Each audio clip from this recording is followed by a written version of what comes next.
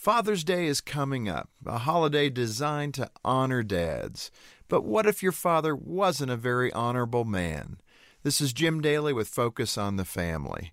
Maybe you didn't have a good father. He never said, "I love you," or told you he was proud of you. Or maybe he abandoned your family and was never a positive influence in your life.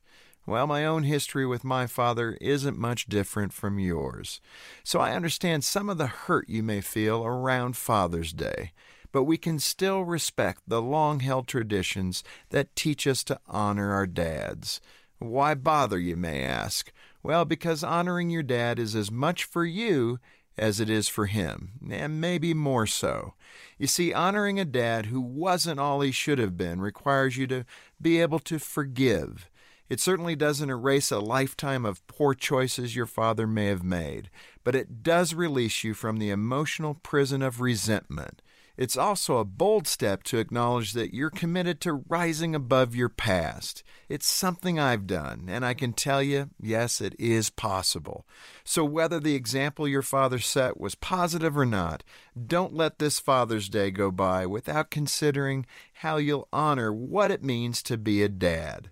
And sometimes it's by considering what it isn't. To help your family thrive, go to FocusOnTheFamily.com. I'm Jim Daly.